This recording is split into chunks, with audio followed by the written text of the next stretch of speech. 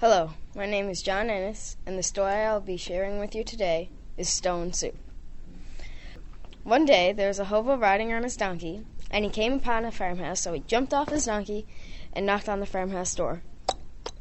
A lady answered and said, "Oh, you poor thing, I cannot let you in, because my husband is not home, and haven't a thing to offer you anyways." You could tell by the way she talked that she was stingy and didn't like to share what she had. "Then I guess you can't make any do of my stone soup," pulling from his pocket what appeared to be an ordinary stone. "Stone soup? I've never heard of it." "Yes, stone soup. All I would need is a pot of water and a fire to boil it on." She let him in and put a pot of water to a boil. After a few minutes, he dropped a stone in, and tasted the watery gruel. "It's disgusting. Needs salt and barley, and a bit of butter if you can spare it." She obliged and put the ingredients in. After a few more minutes, he tasted it again.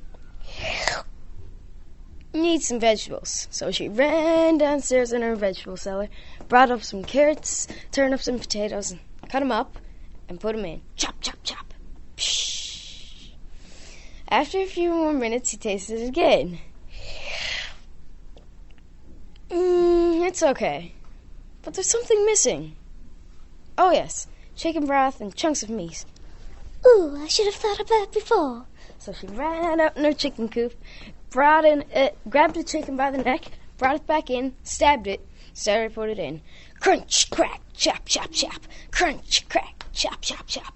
Crunch, crack, chop, chop, chop. And threw it in. After a few more minutes, their noses told them that the soup was ready, so they poured up 2 bowls for themselves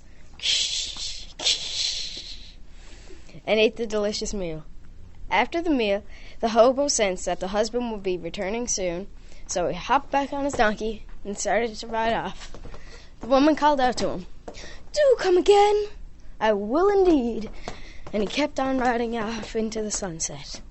But then, out of nowhere, a rabid dog came and attacked his donkey, so he had to end up limping off into the sunset.